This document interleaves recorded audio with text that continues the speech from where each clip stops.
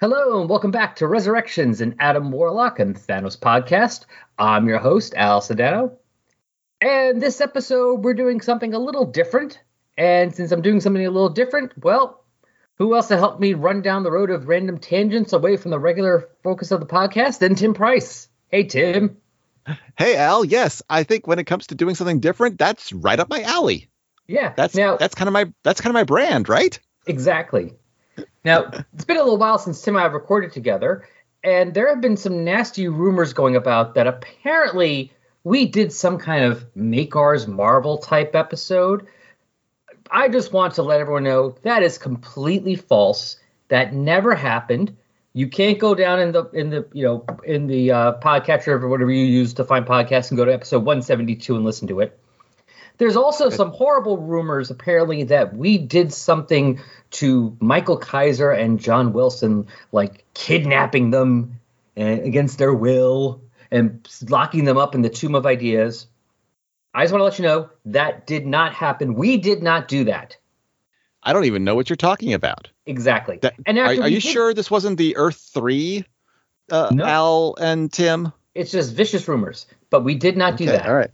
And after we did do that, we let them go. So I also want to say that. Yeah. After we did not do that, we definitely let them go because we didn't do that. Exactly. So. Yeah. Were you on the forensics team in school by any chance? Because I think that's some top-notch logic right there. Yeah. No, that is a horrible, vicious rumor that might be rumor that they were, and it was just a horrible accident that was done maliciously. And otherwise, the less said about the better. I think that's just the real point is that the less said, the better. And exactly. I think we're already there. Especially since they're basically more litigious than the fire and water guys. So. All right. Yeah. So definitely do not check out that episode 172. Don't do it. It doesn't exist. Yeah. And it was not lots of fun to do either. No, that episode that we didn't do. It was definitely not lots of fun. No, it was not. Because it didn't exist. Exactly. But this is a fully sanctioned podcast thing. This is part of JLMay 2023. Oh, we're official? Awesome. I know. How that happened. Somebody fell asleep. I guess the paperwork got through in time. Somebody doesn't check for forgeries. Hey, I'll have you know that my notary symbol is perfectly legit and it has never been used for evil. And it's not just something that I just made at home with a 3D printer. Not at all. That is completely, exactly. Wink. But yes, JLMay. So hopefully you've been checking out some of the other ones, before. Just so you know, by the way, if you want to go, the show covering the issue before we're covering is Longbox Crusade. So go look for whatever is the most recent episode of them, and you're going to find the issue before ours. And speaking of the issue, we should probably say what series we're covering. That's a novel idea. Why don't we do that? So this JLMay, the crossover, is focusing on the Brave and the Bold series. Not the original, because that would take way too long. Definitely couldn't do that in a month. But Volume 3, which started off in 2007, I believe? Sure. Well, this it started in 2007. Yes. This is covered July 20, It definitely absolutely might have started in 2007. So, yes, the one that was started by Mark Waid and George Perez. Yes. And ended off with issue 35, but written by J. Michael Straczynski. And we are covering issue 13, which features Batman and the Golden Age Flash. What the heck? I know. What a great team up.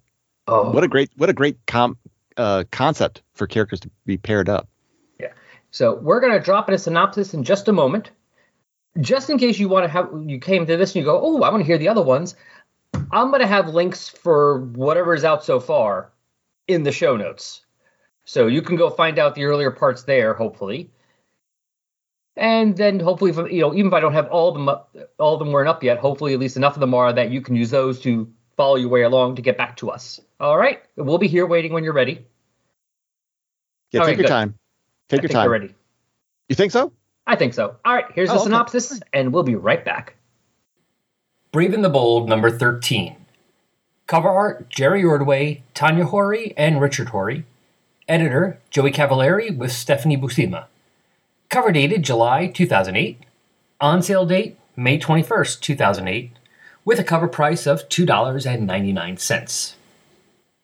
You can find this reprinted in Brave and the Bold Volume 3, Demons and Dragons hardcover from 2009, Brave and the Bold Volume 3, Demons and Dragons trade paperback from 2010, and digitally on DC Infinite app and other digital comic sites.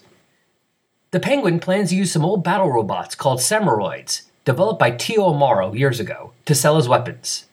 However, a necessary component is only available through Wayne Enterprises, and Bruce Wayne refuses to sell.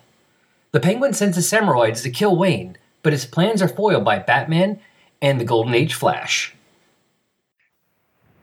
Just when you thought it was safe to hear a podcast promo.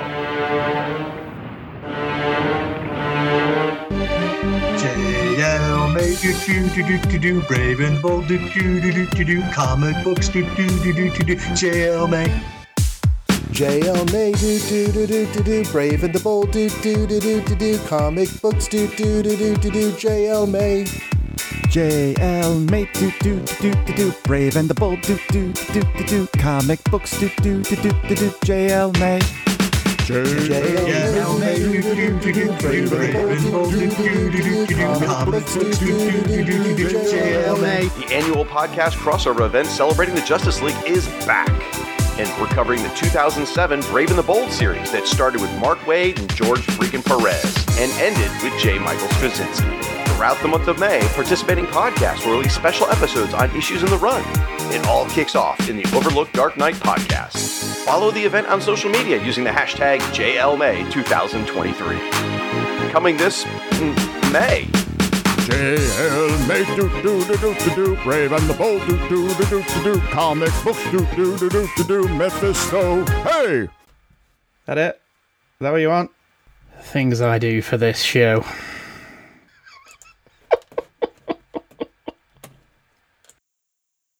After these messages, we'll be right back. We'll be right back. And we're back. All right. Brave and the Bold, number 13. Written by Mark Waid, pencils Jerry Ordway, inkers Scott Koblish and Bob McLeod, colorist Rob Schwager, letterer Rob Lay, editor Stephanie Buscema and Joey Cavallari. And I don't know why I'm saying this because I would have said that in the synopsis.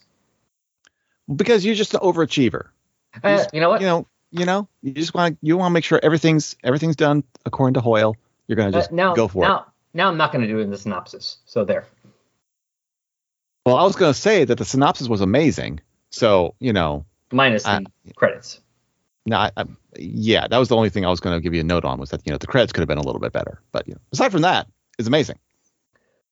Cover. Batman being held aloft by his cape because there's a sword through it being held by this giant samurai looking guy while the Flash comes running up behind him. That is so cool. Oh, yeah. It's a really great cover. I mean, the samurai on it, he's got a lot of golden armor on, but then he's got this dark navy blue tunic that he's wearing under it, covering his arms and his legs. And there's glowing eyes from the helmet. Yeah. So it's like, yeah. And it's like holding Batman's cape up with the sword holding it up is like, that doesn't really work necessarily that well, but I don't care. It looks cool. It looks awesome. Cool. Batman looks unconscious. That's a big deal. That doesn't happen for Batman much in the modern era. And there's Jay Garrick running behind looking like, oh no. And wait, which Batman are you? And there's paper in his slipstream because he always catches paper in his slipstream. Yeah. No matter where he goes. Well, especially in Gotham. He could be running across the desert and there'd be paper caught up in his slipstream. No, particularly if he's running in Gotham. I kind of feel like Gotham should be particularly dirty and have a lot of paper all over. That's a fair point. I think you're right. The trash collection in Gotham could use some work. Yeah. And American Samuroids. And actually, based on what you said, we start the story based on something you kind of said just now. You said this doesn't happen to Batman often. And he even talks, that even happens the first thing when the Samuroid almost catches him. He's like, what does he say? Remarkable. No attackers come that close to surprising me in a while. Yeah. Oh, it's good stuff. And then when he kicks it in the face, and I still don't know whether Batman kicked its head off or Jay took its head off. Yeah, that's a funny thing, is that when I first read it, it definitely made me feel more like that he kicked the head off. But from Batman's inner dialogue, he was surprised. Oh, yeah, it's like, I guess it no, looks like he didn't hit it. He didn't connect. Yeah. And there's the sound effect of vip when his foot is over the head. And there's all the vips as it's falling apart. Right. Now, this samurai also is very different because this almost looks like super adaptoid kind of thing. It looks like where it's all gray. Yeah, you went away for a second there, so I'm not sure if you said this or not, but just in case you didn't. Yeah, it looks like a super adaptoid with Rom's head. Oh, nice. Yeah. Yeah. He's got his Cyclops visor eyes. Yeah. But yeah, everything goes vip, vip, vip because Jay Garrick just took it apart piece by piece. With a wrench. I love how Batman's dialogue in here. It's like disassembling it. The hands of someone quick enough to be invisible. Clark, Diana, or someone completely unexpected. Right. It is great, first off that he's, going through the list of who it likely could be. And it's like, yeah, he's dealt with this before. It's that he's used to this kind of thing happening. But he still wasn't prepared for it. But he still was like, and he still could be surprised. I like that. Yeah. Yeah. No, I like how they do Batman here. It's not like he doesn't know what he's doing. But he's not perfect. Yeah. Absolutely. I didn't realize this is the team up I wanted when I read this issue. I mean, the two of them together, it's such a great team up because it seems like it should not work because they usually use Jay in the Flash. So he's usually with the other Flashes or with the JSA altogether, not single with Batman. Yeah. And that's the thing is, Batman himself also has teamed up plenty with Barry Allen. And perhaps not so much with Wally West, even, either as Kid Flash or as the Flash himself. He's been in team books with him, but not really teamed up with him too much on his own. No. So it's like, Barry's usually his friend in that regard. And they do come across as friends oftentimes. They're both like that. They both have that smart kind of brain and a little bit of introverts. They're kind of like introverts in their own way, even though, Batman puts on an act. As Bruce Wayne, he puts on an act, but he really wants to be an introvert. And I like in here, Mark Waid remembers that Jay Garrick is a scientist. He's not just a speedster. That's one thing that all of the Flashes, to varying degrees, have in common is them being science smart. They all have that very much in common.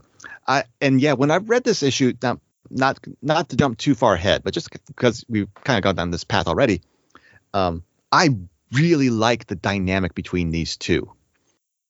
And it's mostly because Batman comes across as such a nice guy and liking Jay Garrick. Yeah, he really legitimately likes him and looks up to him. He respects him. Actually, he's somebody. He's not an unknown quantity.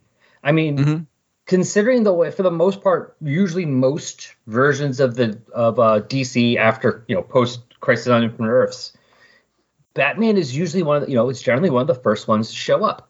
So everyone is either a contemporary of his, like Superman and Wonder Woman, depending on which version it is. Of continuity, or started after him. So they're all either looked at as either as good as me, no better, or about as good as me, or less than, because I've been doing this longer. So this is somebody who's been doing it well for much longer than he was alive.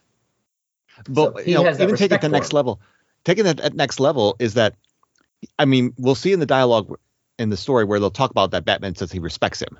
Yes. But there's other subtle hints, and maybe I'm reading too much into it. Maybe it's not really there, that I get a sense, the way that Mark Waid writes him, that Batman is not saying, like, begrudgingly, I may not like him, but I respect him. It's like, no, it's more like, gosh, chum, I love being teamed up with you. It's great to see a friendly face here.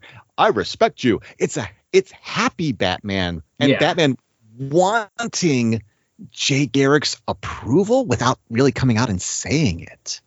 There's a thing there. We'll get into that more in the story too, but we'll talk about leaving a legacy and mentoring and stuff like that. It's like, it's unsaid, but it's like, to a degree, Batman comes across as someone who is a fan of Jay Garrick, even if he doesn't necessarily realize that he is himself. Well, also it helps. I mean, in this era especially, Jay Garrick and Alan to a lesser extent, but because he didn't really appear in anyone's solo book a lot. Because at least Jay appeared in the Flash a lot, so he had a lot more solo, more closer to solo time than Alan, who had usually just the JSA appearances. Mm-hmm. Is basically like the world's coolest grandpa. Yes, absolutely. Mm-hmm. Yeah, and actually, I was thinking about it. Yeah, they're like the world's coolest grandpa. Him and Alan to a lesser extent. Ted is the world's crankiest grandpa. And it's unfortunate that like Black Canary, let's say, that gets dies off earlier on. Yeah, or we only had a brief period, a couple years, where Wonder Woman's mom was part of it, because we don't have the world's coolest grandma. Yes, right, yeah. Mm-hmm. Which would be a nice thing too to have, especially if you want to team him up with one of the female heroes, like Wonder Woman herself, or the Black Canary, or Huntress, or somebody. Oh, yeah, absolutely. Well, and like, I read the Golden Age All-Star comics last year, at least as many of them were on the DCU app. The number of times that Batman is in that original JSA series is very small. Oh, yeah, him and Superman barely only appear like, two times maybe? At the most, maybe three? There's like 2 issues where they actually have relevant stories, relevant contributions to the story, and then there's like a couple others where there's just cameos. So, and the whole rest of the series are like 50 something issues, no Superman and Batman. We don't even really have much. There's not a whole lot of history between Golden Age Batman and Golden Age Flash to draw on either. No, most of that would be probably from like All-Star Squadron. Yeah, exactly. And it's like subtext in the 70s restart of All-Star Comics. Yeah, the revival in that. And occasionally with the JLA, JSA crossovers, appearance here of them both being in the same book at the same time, but not a whole lot of history between the two of them. So it's kind of, this kind of a chance to see, like, how does Jay Garrick work with a Flash? I'm sorry. How does Jay Garrick work with a Batman? Any Batman. It's like, this is just a chance to see that. So that's kind of nifty. And of course, Mark Waid is no stranger to writing Jay Garrick, because he did a big deal of pulling him into Wally West's Flash run as soon as he could. Yeah. Which was kind of interesting happenstance. I mean, Jay Garrick and the rest of the JSA were in limbo for the beginning of Wally's era. And then when Mark Waid came on, it's like the JSA just happened to be brought back to the out of limbo at the same time as Mark's start on that series, and he couldn't bring him in fast enough. Yeah, which is why it's hilarious that it's like, for everything else people say about it, it's like, thank God for Armageddon and Inferno. Exactly. That's at least it has something good you can say about it. Yeah. Some series don't have anything you can say good about it. That has that going for it. Did you watch the animated series Batman the Brave and the Bold? Yes, I did. I remember there was a Jay Garrick appearance in that series too. Yeah, I don't remember it very well. I have to go back and rewatch it, but I do remember he did appear at least once. The JSA did appear. Yeah, I think Jay was definitely in like one of the, what would you call it, like the teaser at the beginning of the episode. He had a team up there, and it was great. It was just great, and it's great it's great visually seeing the two of them together. But that's actually going to be getting close to this series because that cartoon started in 2008. No, that's true. Yes, about yeah. So it's interesting. I don't think that was necessarily pulled off of this comic, and I definitely think the TV episode would have been after this comic, but just interesting of all the flashes to pull in to that TV show, they pull in Jay, and then we have this same thing here. It's like, Mark Waid going like, yeah, I'm going to get you a flash you're not expecting with Batman. And I love it. I love it. Speaking of that team up, it's kind of interesting because Mark Waid does the same thing with the villains. We have an interesting villain team up. One you don't expect normally. It's the Penguin and Tio Morrow. Yes. And it's definitely the 52 version of Tio Morrow. Wearing his Hawaiian shirt. Yeah. Mm-hmm. Yeah, the Oolong Island Tio Morrow. Yeah. Because, the whole reason Jay's involved in this is the fact that they killed his friend was killed. That's the murder that Batman's investigating when he gets attacked by the robot. Mm-hmm. And Morrow had him killed. And he says, even says here, I regret I'll never have the chance to discuss futurism with a man over a Mai Tai. Oh. He's still murdering people. It's not like he's harmless, but he's still kind of the fun, kind of twisted eccentric that they had him be in 52, where you could see why Doc Magnus would talk to him. Right. Yeah. Mm-hmm. Yeah. And that's a good call out because you're exactly right. That's exactly what this is pulling from. Mm-hmm. But he's still, he's still going to kill people. It's like, but the guy, says he was being stupidly stubborn about sharing his refined electrobacteria, and selfishness is so yesterday. Oh my goodness. And speaking of animated series, I was thinking of the Batman animated series when I was reading this, because they're talking about how basically Penguin bought this warehouse, or got this warehouse from the Riddler as part of a debt, and it was filled with these Samuroids. So he called Morrow in to appraise them, and Morrow's like, I made these. They actually were used before in, hold on, bring it up, The Flash, the Barry Allen series, number 180 from June of 1968. That's where they showed up. Oh, nice job. That's what he's referencing. Mm-hmm. Although here it says, now I don't know which one's right because I don't actually have the book in front of me, but here in this issue he says he designed them, let's see, Morrow says, I designed them years ago for a low-paying warlord named Black Talon. Here in the synopsis, they talk about, where is it? Let's see. The black, I see Black Katana and or Baron Katana and Black. Oh yeah, interesting. Or Black Heron. So I'm not sure which one's right. But then again, Morrow might have just had too many Mai Tais, so that's the no prize. It's like Talon, Heron, I don't know, something to do with a bird. Right. Well, and also they have that for me. Yeah, no. And also, first off, there's loosey-goosey continuity sometimes from the Silver Age anyway. Maybe the character changed names and just you couldn't agree on a single name. Plus Mark Waid might have been like, yeah, Crisis changed it. He's a different name now. Yeah. I like this name better. Anyway, doesn't matter. But the point is, and the reason about talking about Batman animated series is that they need certain things from Wayne Enterprises, which won't sell it to Penguin's quote unquote legitimate business. Right. So, and he tells them legitimate. Because they want to use them to basically kind of as like a private army in certain places in the Middle East to basically guard oil and get all that money from it. And Morrow says, well, Bruce Wayne won't sell, then just eliminate him. He's like, I've been trying. And we see how he had a hitman set up ready to shoot him, and Bruce Wayne was golfing, and Bruce Wayne screwed up his shot and happened to hit the guy in the head with the golf ball. Mm-hmm. And then, Thursday had another attempt made, charity ball, poison. What were the odds that an underage boy wonder would crash the party? And all I'm thinking of is that later episode when Batman's missing and Robin, the Tim Drake Robin, calls in Superman. And Superman is dressed as Batman and fights Bane. And and Bane thinks he's fighting Batman, but it's Superman. Right. So he takes him out he ends up throwing this huge thing on him and they think Batman's crushed and Batman just picks it up and Robin's like, he's been working out. And he just throws it and beats the hell out of him and the Mad Hatter and the Riddler, like super speed.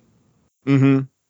And I'm just thinking that's of that. fun. Like, it's like a similar thing. It's like they don't know. They think they're dealing with one person, but they're dealing with somebody. They don't know who they're dealing with. So, in the cartoon, they thought they were dealing with Batman. It was Superman. Here, they think they're dealing with just some rich fop, as he calls him.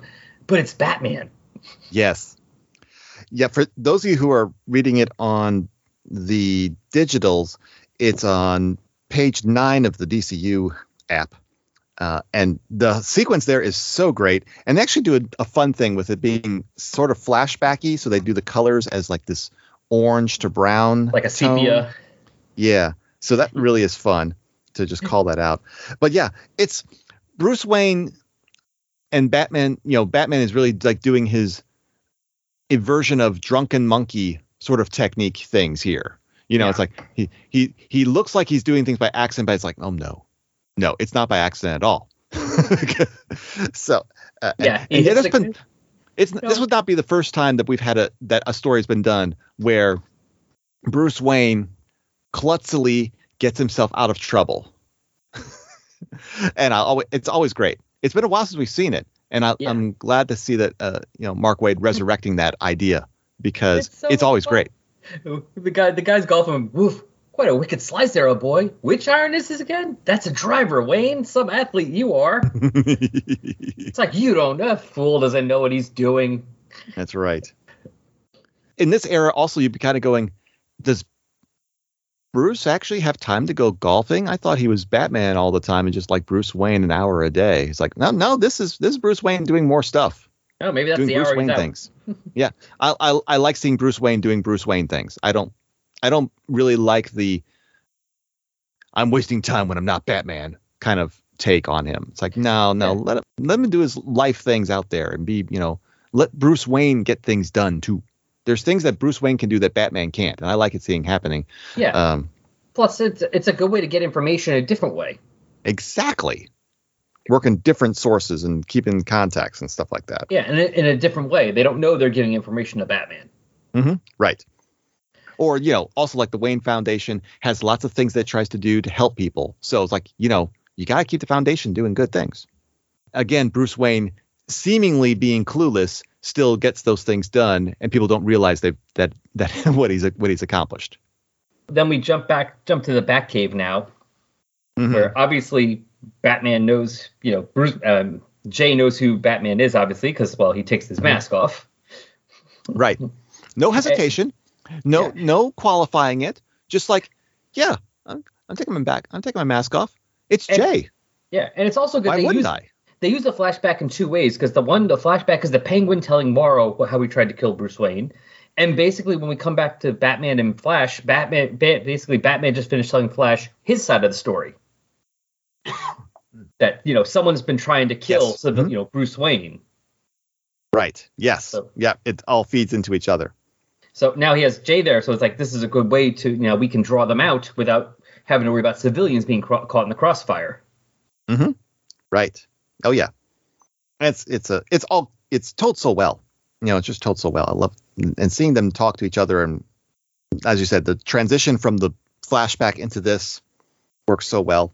Yeah, because they're both talking about it, so it's perfect. It's a perfect transition. So, like I said, this issue was just so well done. Yeah, yeah. I mean, God. it's a done in one, and Mark Waid can do done in ones really effectively. Yeah, I'm not sure what do I want more from this team of Waid and Ordway. Would I want a Brave and the Bold series of the Jay Garrick teaming up with all the younger heroes, or do I want one of Batman each issue teaming up with a different JSA member? Interesting. Like, either way, both just sounds fun. Well, I was going to say that when I thought about it here too, is that they would never do it anyway. I know it would never happen, but this sells me on a Jay Garrick solo series. The Justice League wouldn't help him, so Batman formed a new team. These people of power are all looking for something, be it their past, or a purpose, or simply somewhere to fit in. These are the heroes for a troubled age. They are the Outsiders. We are the outsiders.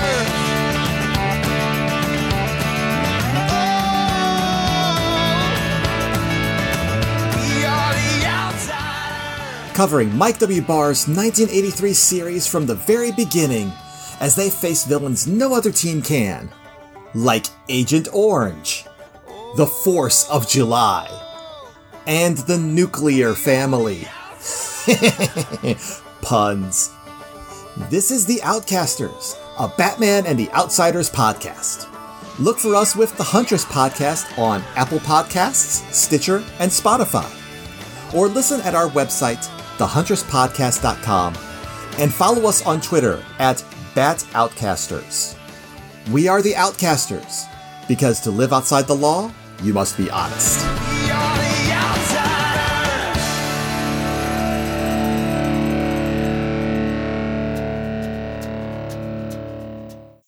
But they would never do it.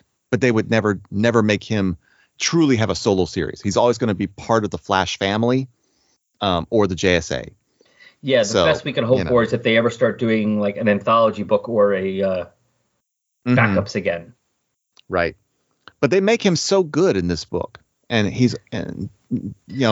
and Wade is showing that, yes, Jay can practically carry a book. Yeah. He probably could, and he could carry the book. It's like, but it's not, but he's making a good pairing between him and Batman, but Jay still could carry a book. And it's not going to happen because just, politics of, who's the real Flash. It's like, oh, come on. Now, there's room for another Flash. Come on. Yeah. Now, to be fair, though, at least the idea of Batman teaming up with a different JSA member could work because it's a Batman book. That's absolutely right. So they could do that. I'm like, why aren't they doing that? Do that then. Yeah. Now, did you also? I like the little Easter eggs we have in this page also. Like we have in the trophy room is Jay's trying to talk to Batman about, you're starting to get a little older, maybe it's time to start thinking about, letting this go, letting the new kids take over, and Bruce Wayne is just ignoring him completely. Yep. He's like, let's take the stairs. Jay's trying to be serious talk. He's like, if you're hungry, I can check to see what Alfred left in the oven. But subtly changing the subject. We have like the mass of like the fox and the crow and like the fox and whatever the terrible trio. The terrible trio: the fox, the shark, and the hawk. That's it. Or falcon. Yeah. I don't think I've read a comic with them. I think I just know them from the animated series. I think I definitely remember from the animated series, but also just like remember them from. They had a page of coverage in a Batman Family issue, which basically was like a Who's Who entry before Who's Who existed. Okay, cool. Yeah, and then Jay walks by the classic Bat costume that Thomas Wayne wore from Legend of the Batman. Legend of the Batman, right? Yeah. Yep. So he has that there. Yeah, which is something I read early on in reading comics, because I had the little pocket book version of it. Ooh, nifty. So the little black and white, like not almost like smaller than a digest almost, or yeah. Oh, that's bigger than a digest inside because the pages had to be cut up. So, yes, right. I've got some paperbacks like that from when I was a kid. Yeah. Yeah, it's almost like, it's funny. It's almost like reading those is almost like reading the guided view on a tablet. I mean, it doesn't get as big as the tablet does, but it's like reading it on your phone because the panels were just kind of cut to fit on that page. So you're kind of get it instead of like being like a digest where they just shrink the whole page. Yeah, they didn't scale it down. They just kept the panels close to their original size and just put them on more and just spread them out more pages. That's a good call. That's exactly what that parallel is more like. And we even have like a little image of him a little picture of Batman and Robin fighting the Mad Hatter with his Mad Hatter's outfit. And then I'm not sure, I guess that's a Robin costume. I mean, I'm not sure who's that's supposed to be because I mean, was Jason back by now, or is that when Jason was dead? I'm fuzzy on the timeline of that, but definitely is a Robin costume. I think Jason, because I mean it's 2008. Jason came back. Jason came back adjacent to Blackest Night, didn't he? I thought it was. I have no idea to tell you the truth. So, and this is after Blackest Night. We're already in the era. This era is concurrent with Brightest Day. So I think that's what it would have been. Yeah. Okay, but he still could have had the costume up in his trophy room because, it's hard to say if he was really completely aware of Jason's return by this point, or just hadn't taken the costume down. He was like, this wasn't going to take it down. But yeah, those are just nifty little Easter eggs. Yeah, I was trying to look it up, but I can't find it right now. Oh, I was looking at the wrong Brave and the Bold. I was looking at one based on the cartoon series. Oh. That came out later. Oh, yeah. Nope, that's another one based on the cartoon series. Damn it.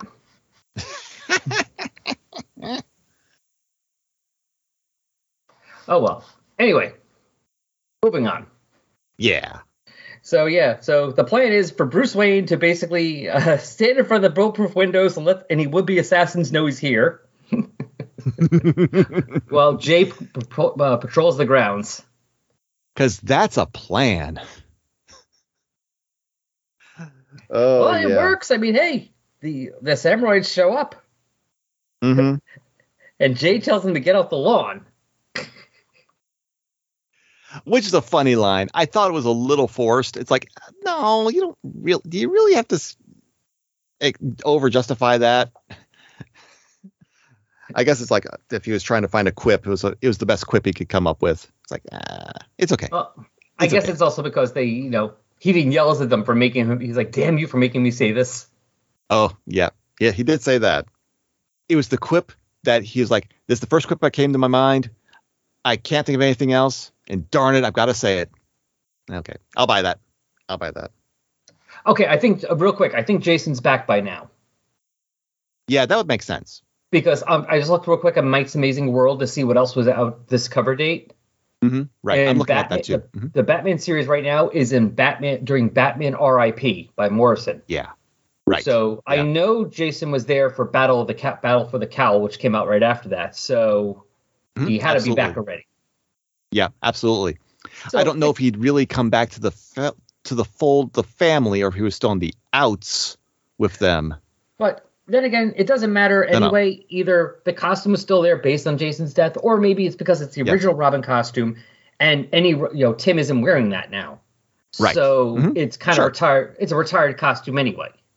Yep. Works for me. But yeah, so he fights the Samuroids, who, like the Adaptoid, like you mentioned before, adapt to Jay, so they start getting faster. Mm-hmm. Because Jay grabs their swords and starts fighting them. I love also how he remembers how Jay is not just somebody who knows how to run fast and that's it. It's like, don't fence with a man who's dueled the Sportsmaster, boys. That was a nice callback. Yeah, I did like that touch. He's like, I don't just run and that's it. Yeah. Because between a little bit of skill working of fighting people like that and his speed makes him a very dangerous opponent. Yeah, and his intelligence. Absolutely. Because when we get to the end, he's going to save the day, but only partially through super speed. Mm-hmm. Mostly through his... Right. It's just because he's able to do what he needs to do with super speed, but he knows how to do it. Mm-hmm.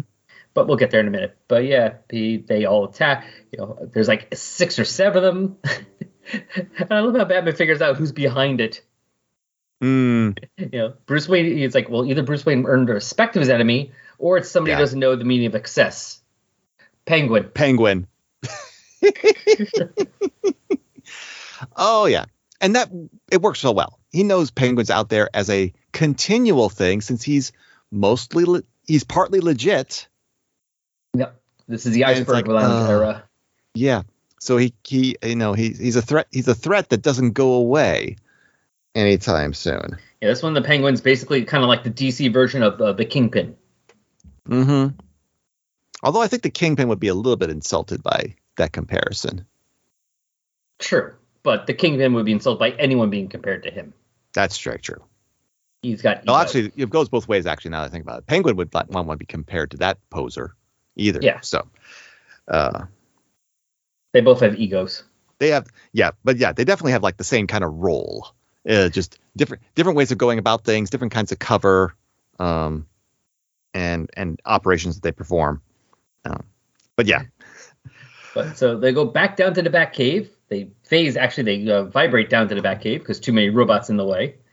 Because Jay is, like I said, Jay figured out how to stop it. He's since it's this electronic bacteria, they're still vulnerable to antibiotics. So Batman's lab is thankfully equipped enough that Jay can do it. Right. Work on it. He just needs a few minutes. So Batman has to hold him off, and Batman tells him, "Yes, sir." And Jay caught that. I love that whole thing. He's like, yeah. Yeah, the yes, sir. Right there. You see, that's where Batman doesn't just respect Jay. He wants Jay to like him. Yeah. And Jay... Being that deferential, just out of instinct. I mean, this is okay, so here we go.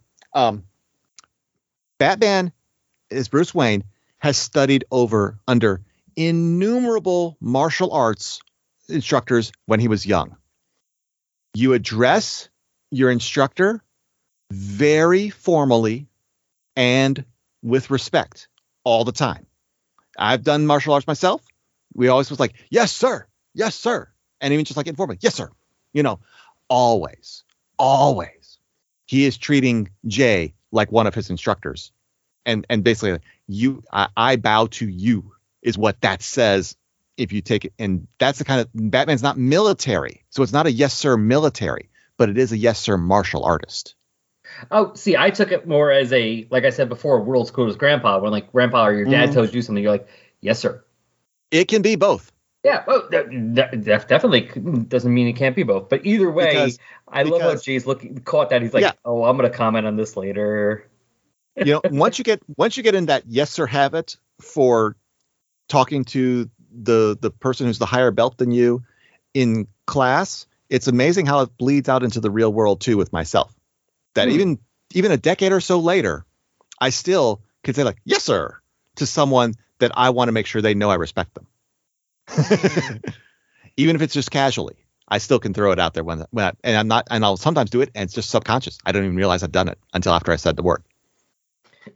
So anyone who's listening to this, who's podcasted with Tim, and he has not said yes, sir, to you once, just so you now know where you rank. Yeah, pretty much. Well, I think because I've said to probably everybody. We won't talk about you and me, Al. Anyway, moving on. Hey, wait a minute! I resemble that remark. I also wanted to point out before we move on, though, that previously here's the part where I'm the thing with the Samuroids invading the mansion, and Jay comes charging in, grabs Bruce, and says, "Doesn't this place have any security?" And Bruce says, "It's like the White House, but we turned it off to let them in." So it's like, oh, right. Well, it worked. So first off, I love that. Yeah. Although to be fair, it's like you didn't think you were catching the main villain here, so why turn them off? Why not just have them all be destroyed? Yeah. They still were trying to lure them in. They didn't know where the main villain was going to be involved or true. How the main villain would be involved. So that's true. They didn't know. For all they knew, he would show up. Right. And then, Jay vibrates himself and Bruce through the floor. And I really like Jay Ordway's portrayal of the vibration. And, he makes even Bruce start to look fuzzy for that. So that's a really great job. But also, I got to say, it's something you don't think about very much. But how disconcerting is it to be vibrated through a floor? Bruce looks like he is a little uncomfortable with it. Yeah. It's one thing when you're teleported and it's like a blink and it's done. Okay. This is not a blink and it's done. And Batman is not, still, he's not superhuman. So it's like, I could see him being thrown a little bit by it. And they portrayed it a little bit as like, yeah, this isn't great, but I'm going to get through it because I'm Batman. But so big fight. Meanwhile, Jay does his science stuff. We hear the science music going on in the background. The science montage is happening. And science montage. Science montage. Gotta have a science montage. And Jay puts it in the ventilation system of the house and basically puts them all out. Mm-hmm. And then, of course, does the whole opens the windows and spins at super speed to make it, suck the air out. So right. Now it's all clear. Mm-hmm. Batman did get a scare where he lost his rebreather for his mouth. Because it would be a poison gas still. Yeah. So Yeah. There wasn't time to make it safe for humans, but since they, as he says before, Alfred is away for the evening and Robin's with the Titans, so we're the only ones here. Mm-hmm. It wasn't a problem with making the house poisoned. So no. But yeah, he got it back. Basically, yeah, you're just fumigating the house. Yeah, and then they have to follow the trail back to see to where it started, and Jay already took care of that. Yes, he did. Batman's not used to this, which I think is I'm glad that he doesn't get his back up about it. He's used to being the one who's got the ideas and has executed them before the rest of the team can even do something about it.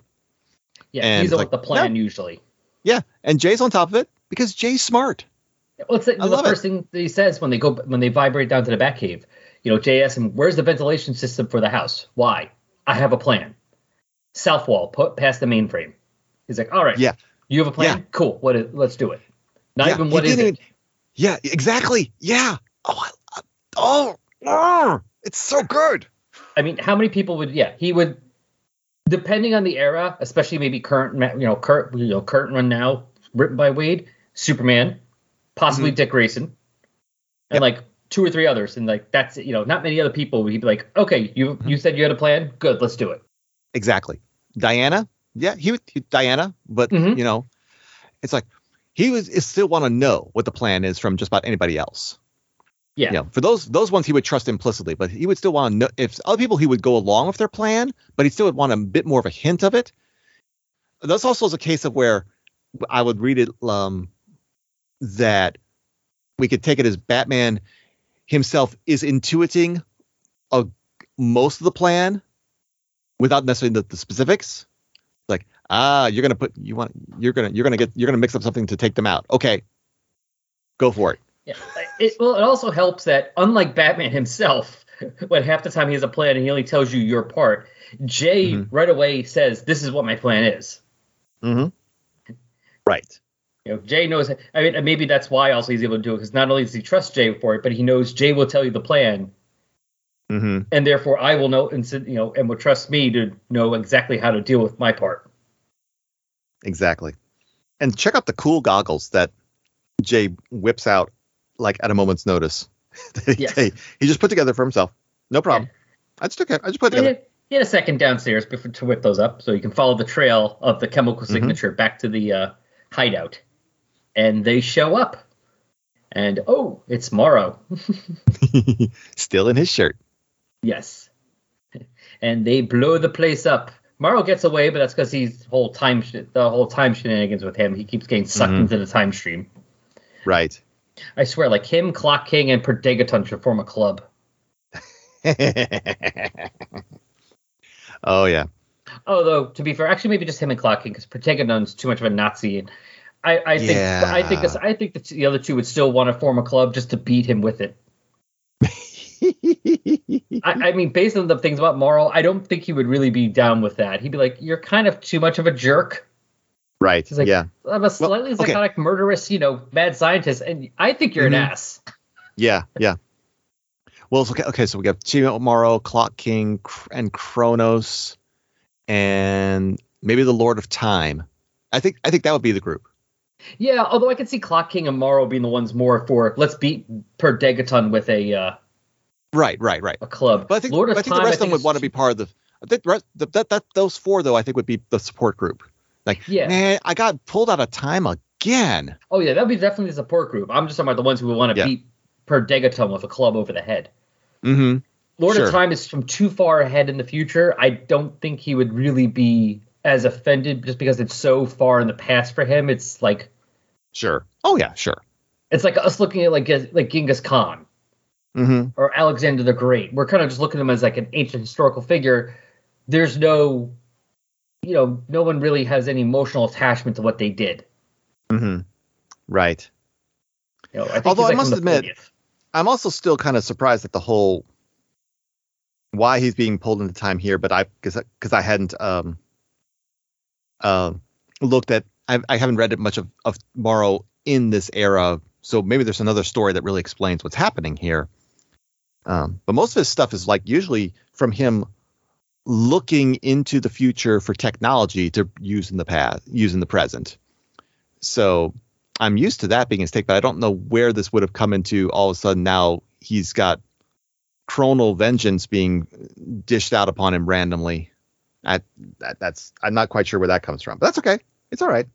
Yeah, I'm not really sure where that comes from, but I'm going to assume Mark Waid knows what he's talking about with that. Oh yeah. If anybody does, it's Mark. It's not like I'm questioning Mark Waid. I'm absolutely, because going to lose that fight. Yeah. But they blow up the base, so at least it's all safe. So yeah, they did arson.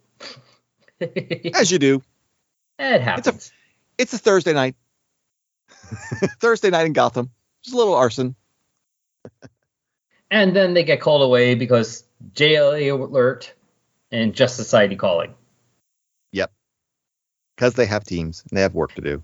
So that's Which okay. is too bad, because as Jay says to Batman, you make a hell of a sidekick. Which is also a fantastic line. This was definitely done in this, not done with, there's no zaniness. Oh, I mean, there's a bit of zaniness, but it's not as zany as those old ones, but it definitely does remind me a bit of those old Brave and the Bold team-up books. Right. But, also, if you zoom in on that bottom panel on the left where they're shaking hands, you can clearly see that Batman is smiling. Yeah. He is smiling. It's not a huge smile, of course not, but he's smiling. Batman. He's like, that was nice. I like working with you, Jay. Like, this was fun. You come back anytime. Yeah. Oh, this was just such a joy to read. Mm-hmm. Oh, and the yeah, beauty absolutely. of it was a one and done. So, I mean, you don't, like, as much as I still do love the first 12 issues he did, Mark Waid did, but there's something for something like this where you can just read that issue. You don't need to read it anymore. Just the one issue. Yep, absolutely. It's a real treat to read these. And that's one thing, is that it does feel like that modern comics, it's almost impossible to get one and dones that actually do anything. So many of them feel like they're just, if they are one and done, it's like nothing of consequence really happens, or it's like talking heads. It doesn't really feel like a superhero story. Yeah. But Mark Waid still can write a one issue. I mean, even today, him doing Batman Superman World's Finest, he's had one and done issues in that already. And issue they're 6. really great. Mm-hmm. The one with Dick Grayson in the past. Exactly. That's an awesome one. Technically, that one kind of had some. Well, I mean, it's like an epilogue to the first five. It was resolving a plot thread. But you know what? But That's it definitely was one and done. It works either way. I mean, you can still read it as part 6 of that story, or you could just. But I mean, you could just read that story and have everything you need right there. Yep. Exactly. And that's the thing. A one and done doesn't have to be completely self-contained. I mean, no, of course not. Yeah, we were just talking about this recently, Ren and I, one of the episodes that should be out before this, where we're talking about the early issues of the Silver Surfer series from the late 80s. And those are all, like, the first 10 issues are telling one story, but pretty much every single one is still a solo issue. You get a full story for the most part, with like one or two exceptions of like, we're trapped by the villains at the end. But for the most part, it's all, everything is done at the end, but the overarching story is still there. So you can still do a one and done and still do a multi-part story. Oh, absolutely. I mean, subplots are the lifeblood of serialized comic book storytelling. You have to have subplots are essential. So you never, if you're just going to like cut that out completely, it's not going to have anything really as much to pull you in month to month. So that's just the nature of the beast there too. Yeah. But no, absolutely. That's why I said the same. I read the same thing. I read those issues back in the day. It's been a long time since I reread them. They were really great too. Yeah, but yeah, I mean, that's what you talk about. All sorts of comics, it's a one and done story, but there's a subplot going along that you're just like, yeah, this is cool. Yeah. This keeps things interesting beyond just the punch 'em up of just the fight of the month. Keeps it out of that.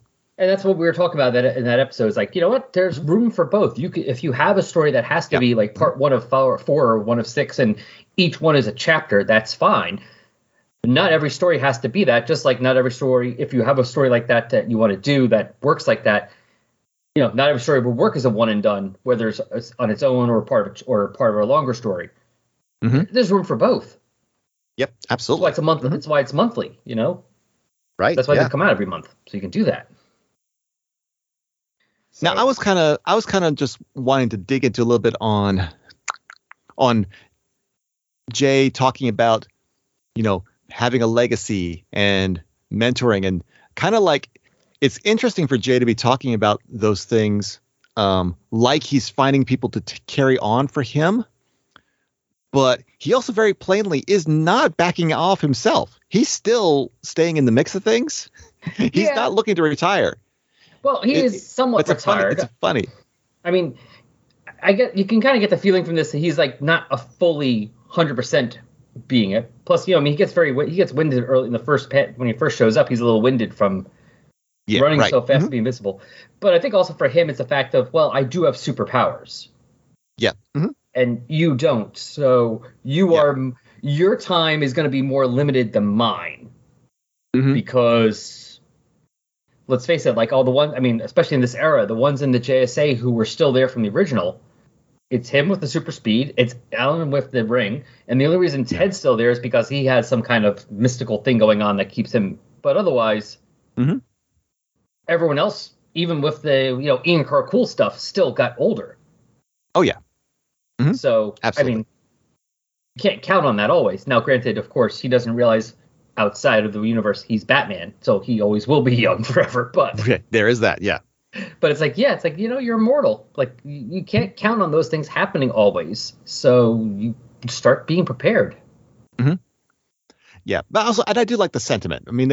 He does actually like raise it, and it's a sentiment that they had in some of the JSA issues as well, of them looking out for not just ourselves, just our classic team, but we're looking for the next to be here to help start the next generation as well. So mentorship is very much part of the JSA.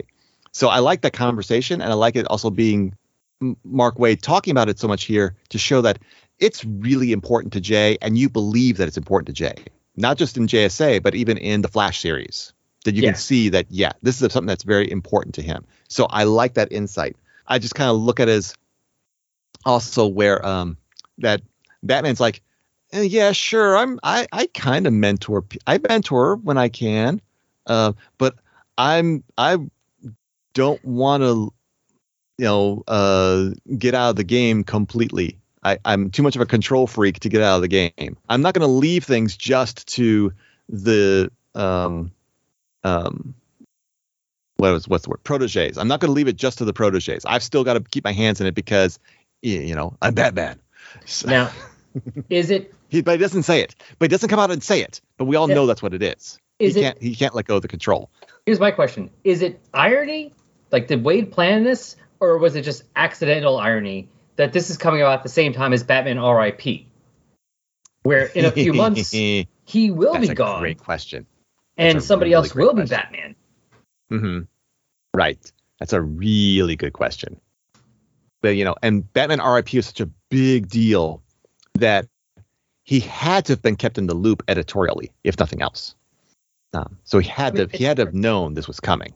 Yeah. I would think so, but I don't know how much they talked to him about it. Right.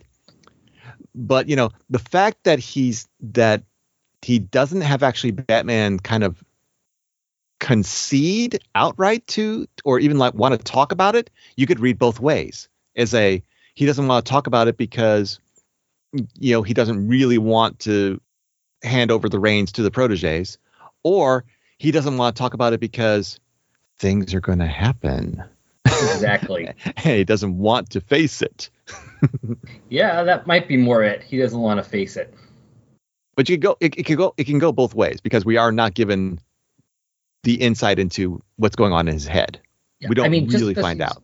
Because and like we don't know what's going on behind the scenes at DC. Just because Wade's doing this Brave and the Bold series with Batman in it a lot, it's still not worrying about the continuity of the regular Batman series. So they might not be worried about telling him, hey, you got to do this, because they're like, yeah, whatever. It all takes place before. Mm-hmm. Who cares? Right. So let him do whatever he's going to do. We'll worry about it later. So he might, it might just be, accidental irony, but it's still there.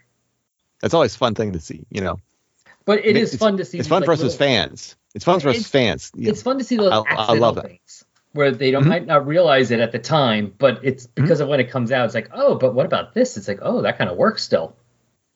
Oh, serendipity is one of my favorite words, and it happens in comics all the time. Yeah. Let's get our feedback done real quick, and then we'll get back to our conversation with Tim. Feedback this time is for episode 174, Am I Not Galactus? Sorry, that came out wrong. Am I Not Galactus? It's better. Wilderness Years Part 15 with Ren Chandler. On Facebook, the post about this episode got likes and shares from Magazines and Monsters, Clinton Robinson, and Derek William Crabb. On Twitter, we got likes and retweets from Julia Raoul, Super Turbo, Alan Sharp, Viet Win, Ed Moore, Comics Over Time Podcast, Capes and Lunatics Podcast Network, Chris Lydon, Jason Snick Venable, and Anti-Wife Equation. And on Tumblr, the post about the episode was liked by EVP Blog and You Shall Be Newt. Now, as usual, this is where you can hear more from me.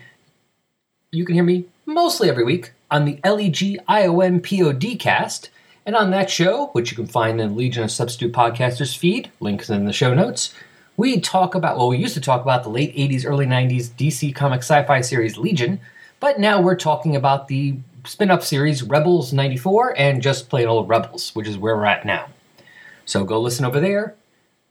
Also, one of our more recent episodes about 2 weeks ago for LEGION PODcast is part of the JLMay crossover, just like this episode is. So on that one, we covered issue 4 of Brave and the Bold, featuring Supergirl and the main man Lobo. So if you want more JLMay action, go follow it there. And this is the part now where I will tell you where you can like and share this show or send me an email so you can have your name said on the show and have your ego stroked. So first of all, email resurrectionspodcast@yahoo.com. Facebook, just type in Adam Warlock or Thanos in the search box, we will pop up. On Tumblr, we're resurrectionsadamwarlock.tumblr.com. And on Twitter, we are at AdamThanosPod. Right?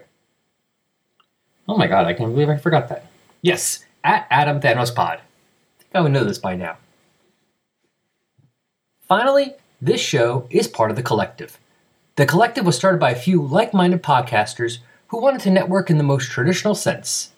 It has become a repository for ideas, crossovers, and potential guest appearances, and you are going to hear a promo for one of the other Collective shows right now. Hi, I'm Pax. And I'm Abigail. Welcome to Ghost Spider Groupies, a podcast dedicated to Gwen Stacy of Earth 65, also known as Spider-Gwen and Ghost Spider, where we review her comics, discuss news, and give our opinions about all things Gwen 65. Right now, we are reading through Gwen's main solo series. Each week, we break down a new arc and discuss our and the listener's thoughts. Tune into each episode and come on this journey through the character's history with us. Available wherever you listen to your podcasts. All right, well, this was definitely a fun issue. Oh, yeah. I couldn't agree more. It was a delight to when we read it and you proposed getting together to cover this one. It's like, oh, yeah, definitely. Yes. I was all on board. Now, so just in case anyone wants to follow the crossover and go to the next issue is Brave and the Bold, 14 obviously, featuring Deadman and Green Arrow. And you can find that on the Coffee and Comics feed. Excellent. So with Clinton Robeson. Yep. And yeah, so I'll have I don't know whether the episode will be out before I finish editing this or not, but at the very least I'll have a link in the show notes for Coffee and Comics itself. So you could just keep checking that until an episode's out. But yeah, there's a lot of shows doing this. And just in case you want to go back to the beginning, and the link will be in there, but Overlook Dark Knight will be starting this whole thing off. Lots of good podcasts to listen to this month. Yeah. In fact, we're going to be on a couple of them. Yeah. And lots of good comics. Oh, yeah. This Brave and the Bold series was really top notch. Oh, I read this whole thing as it came out. I didn't. Oh, that's nice. Yeah, we should have talked about that. It's like, yeah, that's cool. I missed it when it first came out. But, it's been fun to read it I just read the whole thing. I might as well read the whole thing because I want to know as much as I can about it, and just to appreciate it before the other podcasters record things. So yeah, it's a really great series. I'm going to reread it, but as the episodes are being done. Mm-hmm. But yeah, no, I bought this book as it came out because I'm sorry, Mark Waid and George Perez doing a series. Yes, please, I was buying it. Mm-hmm. Oh yeah, it was a win from the very beginning. All right, well, tell people where else, besides the other episodes of the crossovers, which, like I said, there'll be links in the show notes, where else can people find you? They can find me on this thing that's called the internet. Maybe you've heard of it. Look for the internet. Yeah, I think it's out there on your computers or something like that. But yeah, you can find me on Twitter at TimPrice17. And you also can find my podcast, The Outcasters, a Batman and the Outsiders podcast, on the Right On Network. If you Google Right On Network, or go to your favorite podcatcher and search for that, or search for the Huntress podcast, because that's the feed that shares all of our shows that are comic related on the Right On Network. And I'm also on the Batgirl Cassandra Cain podcast regularly, talking about Cassandra Cain, and right now we are continuing our coverage of the new series Batgirls, and we're also starting to ramp up covering Batman and Robin Eternal in the New 52, which heavily features Cassandra Cain. So that's exciting stuff. Oh, there you so there's my podcast endeavors, and for the Outcasters, you also can find its Twitter feed at Bat Outcasters. All right, links for things will be in the show notes, people. So I make it easy. All you have to do is click. You are just so on top of these things. No, future me is. You are a true master of podcasting, sir. Yeah, exactly. I know how to delegate everything the future me. Yeah, see, I said sir. I said sir. Oh, I know. I heard that. I was saving that for later, just like Jay. I need to get a helmet now with wings. Ooh, actually, wait, that's a good question. Who has the cooler headgear from the JSA? Flash, Sandman, or Hawkman? Oh, Flash by far. All right, at least we won't have to fight about it. That's my vote. That's my vote. Flash by far. I mean, what do you think? We're offered them. We don't have to fight them, because as much as I love Flashes, I really like the Sandman gas mask. Yeah, okay, all right. It's iconic. There's no doubt about it. It's iconic. Yeah, the nice thing is we don't have to fight over them. We each get one. Yeah, we get. Yeah, that's great. Yeah. And then poor Hawkman doesn't get any love. Aw. Yeah, I mean, the Hawk thing's kind of cool. I mean, as long as it's not the one where it looks like an actual bird head with the tongue sticking out. Well, for classic JSA, that's what it was. Oh my goodness. I know. It's better than the mask. Those were so creepy back when I was reading the JSA, the All-Star Comics issues. Oh my gosh, it was so creepy. Yeah, Let's not go down that path again. No. Let's wrap this up. Let's wrap this up. All right, people. Well, like I said, go check out the links. Follow the rest of the JLMay for the rest of this month. They're going to cover all of this series, so that's pretty cool. Usually it's just like a little story arc. This is actually a whole series. A whole series. It's amazing. And then follow links for Tim's episodes. You can follow more with Batgirls and Batman, Robin, Eternal, and of course the Outsiders. And then we'll be back here in about 2 weeks with I have no idea, but something else.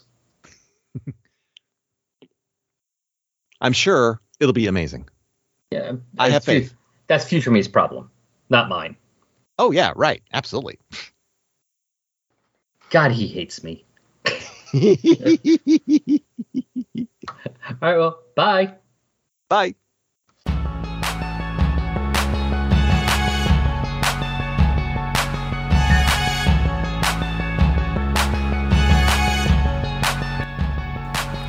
Resurrections, an Adam Warlock and Thanos podcast, is a fan-made production, and no copyright infringement is intended, or happening, or even understood.